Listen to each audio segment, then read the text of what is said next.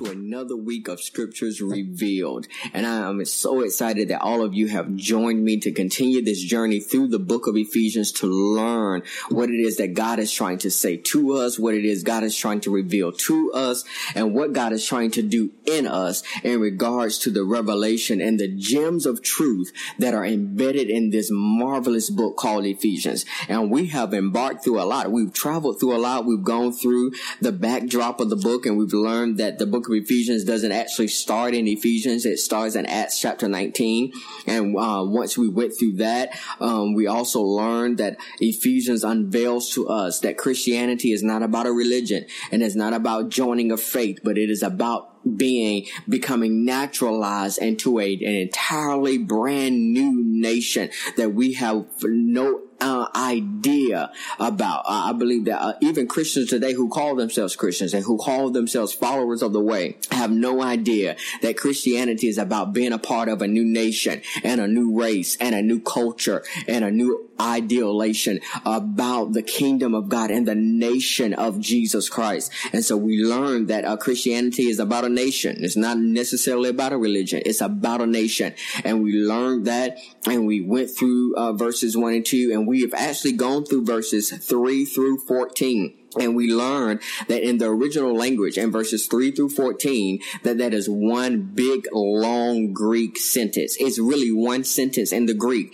And what Paul does is he unfolds for us and unveils for us the kingdom naturalization process. We learn that because Christianity is about being born into a new nation and being naturalized and becoming citizens of a new nation, becoming a part of a new race, that Paul begins to unveil to us how that process happened. And we learned over the course of the past 3 weeks, we walked through that naturalization process, and we learned what the Father has done. We learned what the Son has done, and we learned what the Holy Spirit has done to make us a part of the nation of Jesus Christ.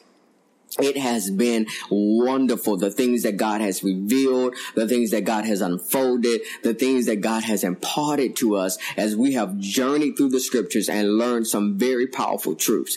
Now, the next verses that we're going to go into is verses 15 through 23. And in verse 15, we embark on one of the most powerful prayers that Paul prays, that he gives us insight into. You know, I love it when we get insight into the prayers of Jesus and the prayers of the apostles, because I believe that it focuses us, it centers us, it brings us back into the heartbeat of the kingdom of God and what God's original intent was when he established the church. So I am excited about journeying through that prayer, unfolding some things about that prayer, and then teaching us how to pray that prayer daily in our lives so that it can begin to influence and impact and metamorphosize our everyday lives so that we begin to reflect the very image of Christ. But I'm going to do something very special today. Before we go into verses 15 through 23, I want to kind of give a synopsis of what we have learned over the past 3 weeks. Again, I told you a couple of weeks ago that I've given you all over the past 3 weeks about an hour and a half worth of teaching on kingdom naturalization. In all fairness, all of the information, all of the revelation, all of the insight that I've gathered from that revelation is probably about 3 hours long. Now, again, I'm working on compiling all of that information, getting that teaching together so that I can release that to you all 3 hours of it. And I want to release the 3 hours of that teaching, and I want to release to you my teaching notes in regards to that. And so that's going to be coming down the line very, very, very, very soon. I'm working on that for you, I promise you. But because there's so much information on it, I wanted to be sure that I kind of tied all of it together, and I kind of put a nice pretty bow on it for you, and I help you understand why kingdom naturalization is important, what's the aim of it, what the kingdom of God is all about, what the gospel is all about, and what this whole naturalization process is for. So that's exactly what I'm going to talk to you today about.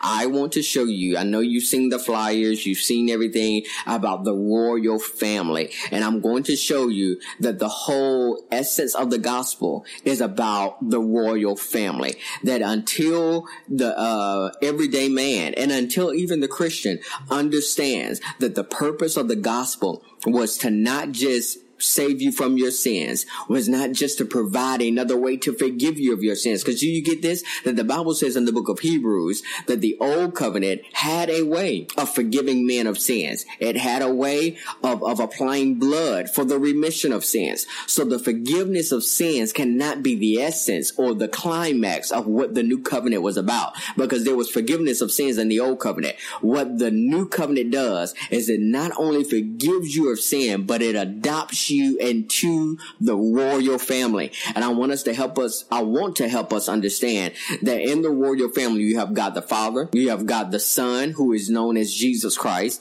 and you have God the Holy Spirit. And then a part of the royal family, now watch this, the part of the royal family is also the body of Christ. And that's why the Bible says that ye are Christ. You learned that in Corinthians, that we are Christ, that we are the body of Christ. Now that does not make us a part of the Godhead. It does not make us on equal playing field with the Godhead. It does not give us equal authority with the Godhead. But what it does do is that it does give us a level of authority. It does give us a degree of identity, and it does give us a place among the royalty of the kingdom. And so I want to help us unfold that today. I want to help us walk through that today, and I'm going to try to do it within the time frame I have. But I believe that the teaching today is going to bless you, empower you, enlighten you, and give you such a breath of fresh air and a form of encouragement to let you know that the whole aim of the gospel was not just to wash your sins away.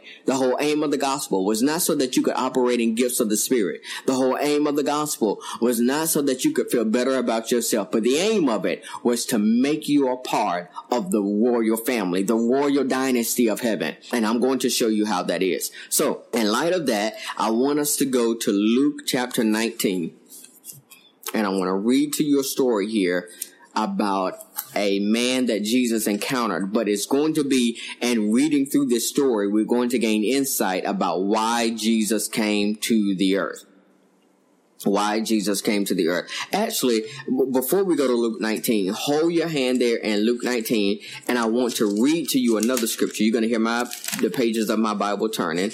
I want to read to you another scripture. You can go there with me, or you can write it down and go there later, but it's going to set a premise for where we're going. So we're going to go to 1 John chapter 3 and verse 8. 1 John chapter 3 and verse 8. He that committeth sin is of the devil, for the devil sins from the beginning. For this purpose, the Son of God was manifested, that he might destroy the works of the devil. Now, again, we're not going through line by line and verse by verse through the book of 1 John, but there are some very interesting points here that I want you all to realize and understand. That in verse 8, it says that he that commits sin is of the devil. Now, that can be quite intimidating if you're just reading that on the surface, but I want you to realize that in the actual Greek, what this says is he who lives a life of sin is of the devil. So that does away with you can do anything you want to do, live any kind of way you want to live, and still belong to the kingdom of God. According to the Bible, that's not true, because 1 John says, who John is known as the beloved of God. He was the disciple whom Jesus loved. And even though he had a revelation of the heart of Jesus, he understood that because I'm closest to his heart and I walk in a love relationship with him, the more you grow in love with Jesus, the more you're going to walk away from a lifestyle of sin. Now, remember, the whole goal of Ephesians is to make you fall more in love with Jesus so that you live more surrendered to him. I'm going to say that to you again, because again, I want to keep that in the forefront of your mind as we're journeying through the book of Ephesians, that the whole aim of it and the whole goal of it is to make you fall more in love with Jesus so that you live more surrendered to him. So everything we discover, everything we unfold, everything we unveil in the book of Ephesians, the response to it should be, Jesus, I love you. And then the fruit of Jesus, I love you is Jesus, I live and surrender to you, your will, your opinion, your judgments, your options. So the Apostle John says, he that commits sin or lives a lifestyle of sin is of the devil, for the devil sins from the beginning. I want you to understand that sin has been a problem before the Garden of Eden. Now, this part is going to be free. It's just a free nugget just to toss out there to you. You can study this on your own, but I want you to understand that sin did not originate in the Garden of Eden.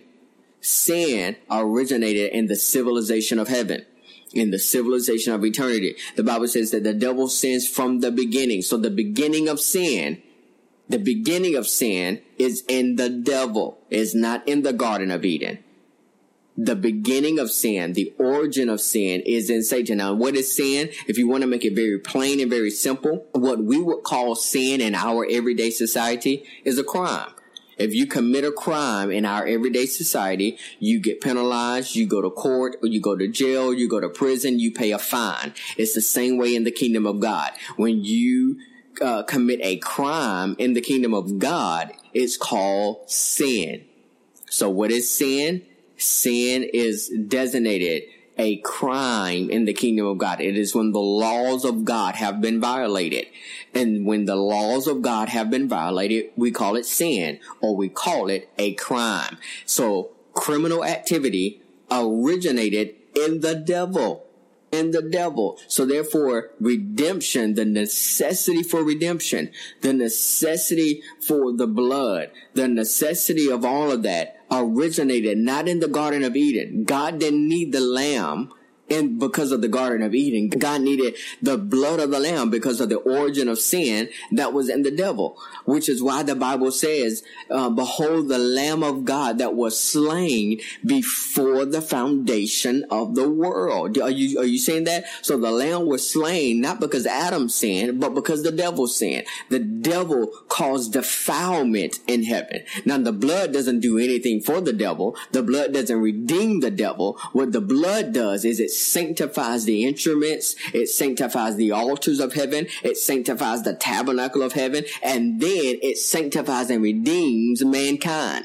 You see that? That's why the Bible says that Jesus had to offer his blood to the Father in the courts of heaven, or in the tabernacle of heaven, because before mankind could be redeemed, the temple of God in eternity had to be sanctified. That's a whole nother teaching. But you can do studies through that. It says, for this purpose, the Son of God was manifested that he might destroy the works of the devil. The Son of God was manifested so that he could destroy or dissolve the works of the devil. So if we can gain insight on what the works of the devil was, we gain insight on why the Son of God was manifested. Okay, y'all see that point? All right, now that was free. Now we're going to Luke 19 because I want to make sure I get through this. Luke 19, and I'm going to read this entire story. So I'm going to read verses 1 through 10 for you, and then we're going to jump along and unfold the mystery here of being adopted into the royal family. So Luke 19 says, and Jesus entered and passed through Jericho. I'm reading out a good old King James Version this week. And Jesus entered and passed through Jericho. And behold, there was a man named Zacchaeus, which was the chief among the publicans, or the tax collectors. And he was rich. And he sought to see Jesus, who he was, and could not for the press, because he was of little stature. And so he ran before and climbed up into a sycamore tree to see him, for he was to pass that way. And when Jesus came to the place, he looked up and saw him and said unto him, Zacchaeus, make haste and come down, for today I must abide at thy house. And he made haste and came down and received him joyfully. And when they saw it, they all murmured, saying that he was going to be guest with a man that is a sinner. I want you to pay attention to that the religious people got upset that Jesus was going to be a guest in the house of a man who was a sinner. And Zacchaeus, verse 8, and Zacchaeus stood and said unto the Lord, behold, Lord, the half of my goods I give to the poor. And if I have taken anything from any man by false accusation, I restore him fourfold. Verse 9, and Jesus said unto him, this day is salvation come to this house, for as much as he also is a son of Abraham. For the Son of Man is come to seek and to save that which was lost. I want us to pay attention to that beautiful story. It's so much in that story. I'm not going to preach that story. I'm not going to teach that story because there's so much loaded into it. What I want us to see is what Jesus revealed about the story in verse 10. That Jesus said, salvation has come to this house. This is verse 9. For so much as he also is a son of Abraham. Verse 10, for the Son of Man is come to seek and to save that which was lost. Notice in the verse that the Bible doesn't say that the Son of Man has come to seek and to save who was lost. He doesn't say the Son of Man came to seek and to save who was lost. The scriptures say that Jesus came to seek and to save that which was lost. So here in Luke 19, we have Jesus coming to seek and save that which was lost. And 1 John, you have that the Son of God was manifested to destroy or dissolve the works of the devil. So then we gain greater clarity about the fact that the works of the devil cause something to be lost. Stay with me. It's going to bless you in the end. That the works of the devil cause something to be lost. And Jesus came to dissolve those works and to seek and to save that which was lost. Now, we're going to gain more clarity about learning what was lost. But I want us to look, before we go back to the beginning, I want us to look at the Gospel of John, chapter 1, and look at verse 10. And it says, he was in the world, and the world was made by him, and the world knew him not. He came not unto his own, and his own received him not. Verse 12, but as many as received him, to them gave he power to become the sons of God, even to them which believe on his name. Now watch this. You have here in the Gospel of John, it's saying that Jesus had the power to all those who believed on him, all those who receive him based on who he said he was. If you receive Jesus on the basis of who he said he was, then Jesus will give you the power to become the sons of God. So watch this. So we got Jesus giving people power to become the sons of God. We got that Jesus was manifested to destroy the works of the devil. We also got that Jesus came to seek and to save that which was lost. All right. So we have all of that going on. We have Jesus seeking and saving that which was lost. Now, what I also want you to see, because we're trying to discover what was it that was lost. What was it that Satan did that Jesus is trying to destroy so that he can restore the lost thing? And then we learn in the Gospel of John, Jesus has given power to those who believe on him to become the sons of God. I want to show you in the scriptures that the thing Jesus came to seek and the thing Jesus came to save is he came to save the lost sons of God. He came to save the lost sons of God. What Jesus came to restore was sonship. He came to restore the sons of God. So the forgiveness of your sins is not the essence of the gospel. The reason why God forgives you of your sins is so that he can restore you to sonship. The reason why Jesus got on the cross. When you hear people say, oh, I preached the gospel today, what we normally think is Jesus, if the gospel has been preached, then that means that the cross has been preached, that the blood has been preached, that forgiveness of sins has been preached, and all of those are components of the gospel. So Jesus dying on the cross is not the goal of the gospel. It was a component. The reason Jesus died on the cross was to restore sonship. The reason why we need the blood was to restore sonship. The reason why we need forgiveness of sins was to restore sonship. The reason why we need it to be naturalized into the nation of Jesus Christ is to restore sonship. Okay? I'm going to help you understand that even more. Look at the Gospel of Luke. And look at something that I know a lot of us skip over. A lot of us think it's unimportant. A lot of us don't pay attention to it because we think these are just space fillers, but there's actually revelation in it. We're going to look at the genealogy of Jesus because there's revelation in that. Look at Luke chapter 3 and look at verse 23. it says, and Jesus himself began to be about 30 years of age, being as was supposed the son of Joseph, which was the son of Hela, which was the son of Matha, which was the son of Levi, which was the son of Melchi, which was the son of Janna, which was the son of Joseph. And it goes through verse after verse. It's the son of this person. It's the son of that person. It's the son of this person. It keeps going over and over again. We get all the way down to verse 34. And it says, which was the son of Jacob, which was the son of Isaac, which was the son of Abraham, which was the son of Thara, which was the son of Nachor.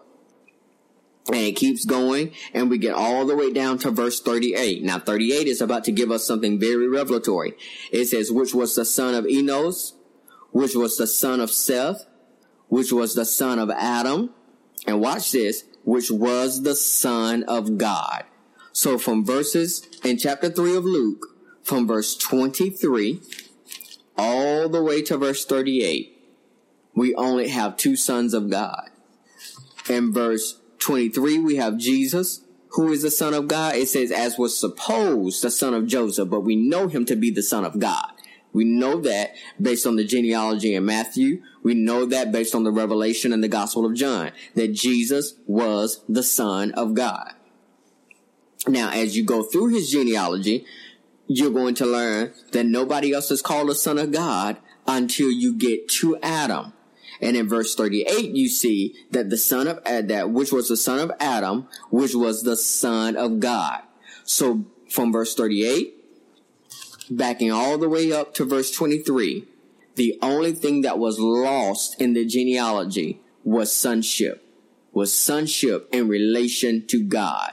That after Adam, every other man that was born as the son of his father. So you have, after Adam, Seth was a son of Adam. And then Enos was the son of Seth. And then Isaac was the son of Abraham. And Jacob was the son of Isaac. You see, but nobody was called the son of God, because what was lost after Adam is the right to be called a son of God. You see that in that genealogy, you see what was lost in the genealogy and the record of the generations was the right of mankind to be called a son of God. Now, watch this. In these last 9 minutes, I'm going to show you something beautiful. Now, go over to the book of Genesis. Go over to the book of Genesis, and we're going back to the beginning, and we're going to see what Satan did, how he stole sonship, and how the beauty of the gospel is that sonship has been restored. So Genesis chapter 1, verse 26. And it says, and God said, let us make man in our image, after our likeness, and let them have dominion over the fish of the sea, and over the fowl of the air, and over the cattle, and over all the earth, and over every creeping thing that creeps upon the earth. Verse 27. So God created man in his own image. In the image of God created he him. Male and female created he them. Now, I'm going to jump ahead just so that you can see this.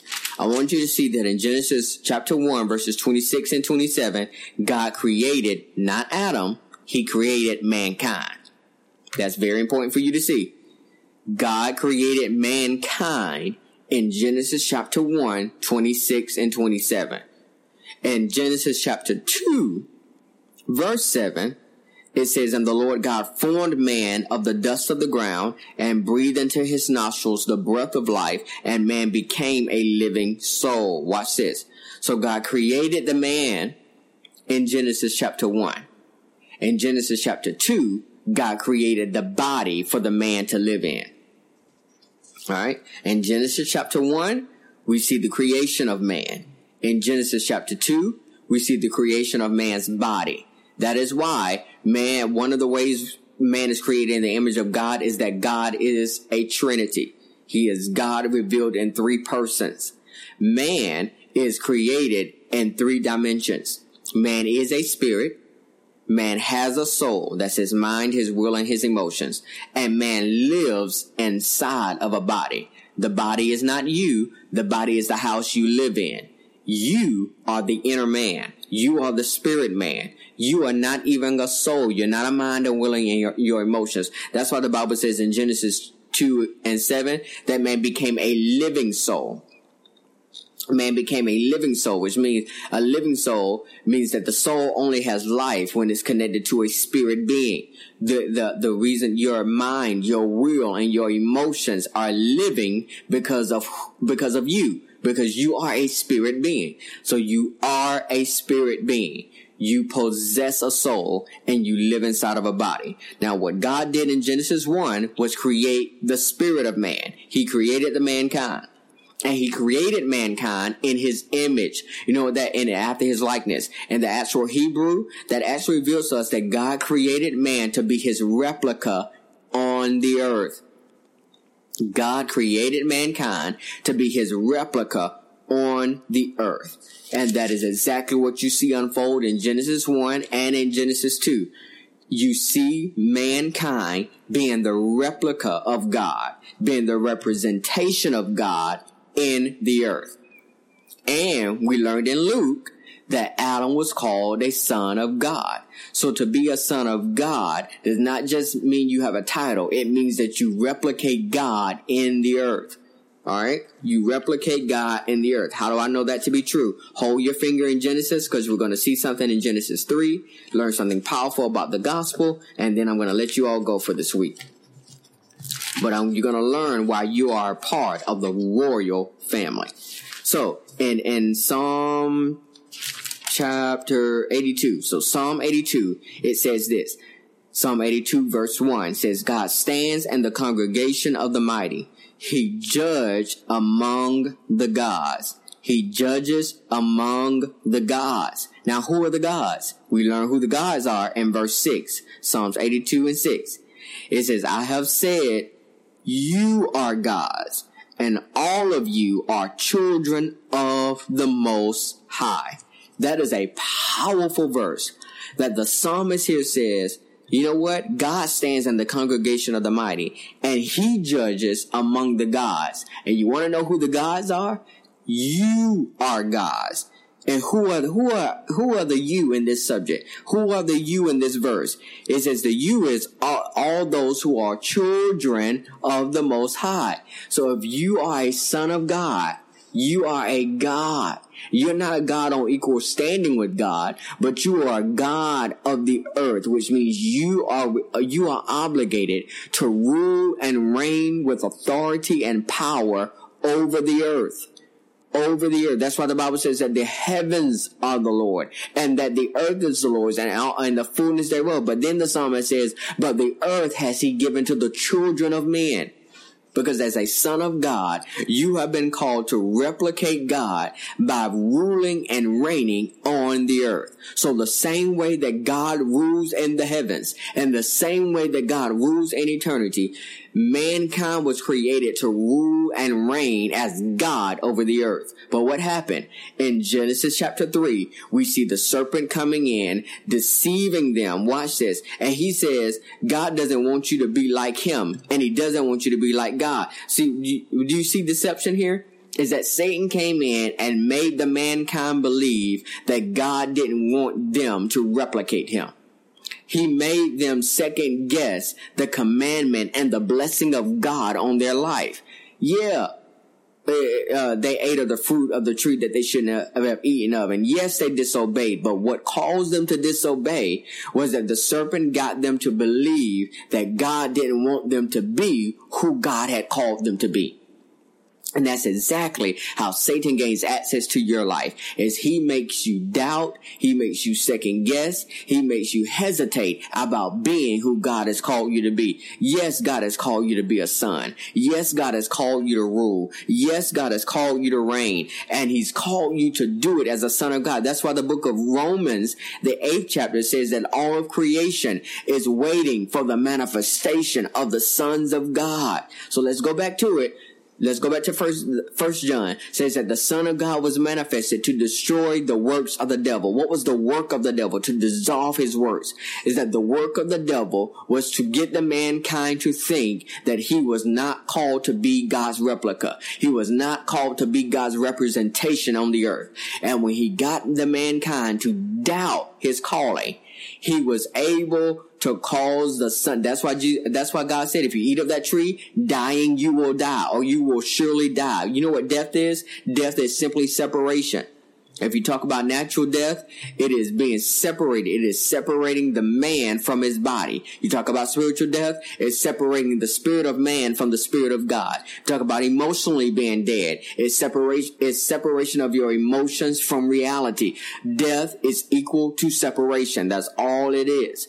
Death equals separation. So you know what God said? If you disobey me, if you do not uphold your end to be my replica on the earth, then you're going to be separated from me. And if you are separated from me, you're no longer going to have the authority you need to rule and reign on the earth. That's why we learn in the New Testament in Corinthians that Satan is the God of this world. He's the God of the system.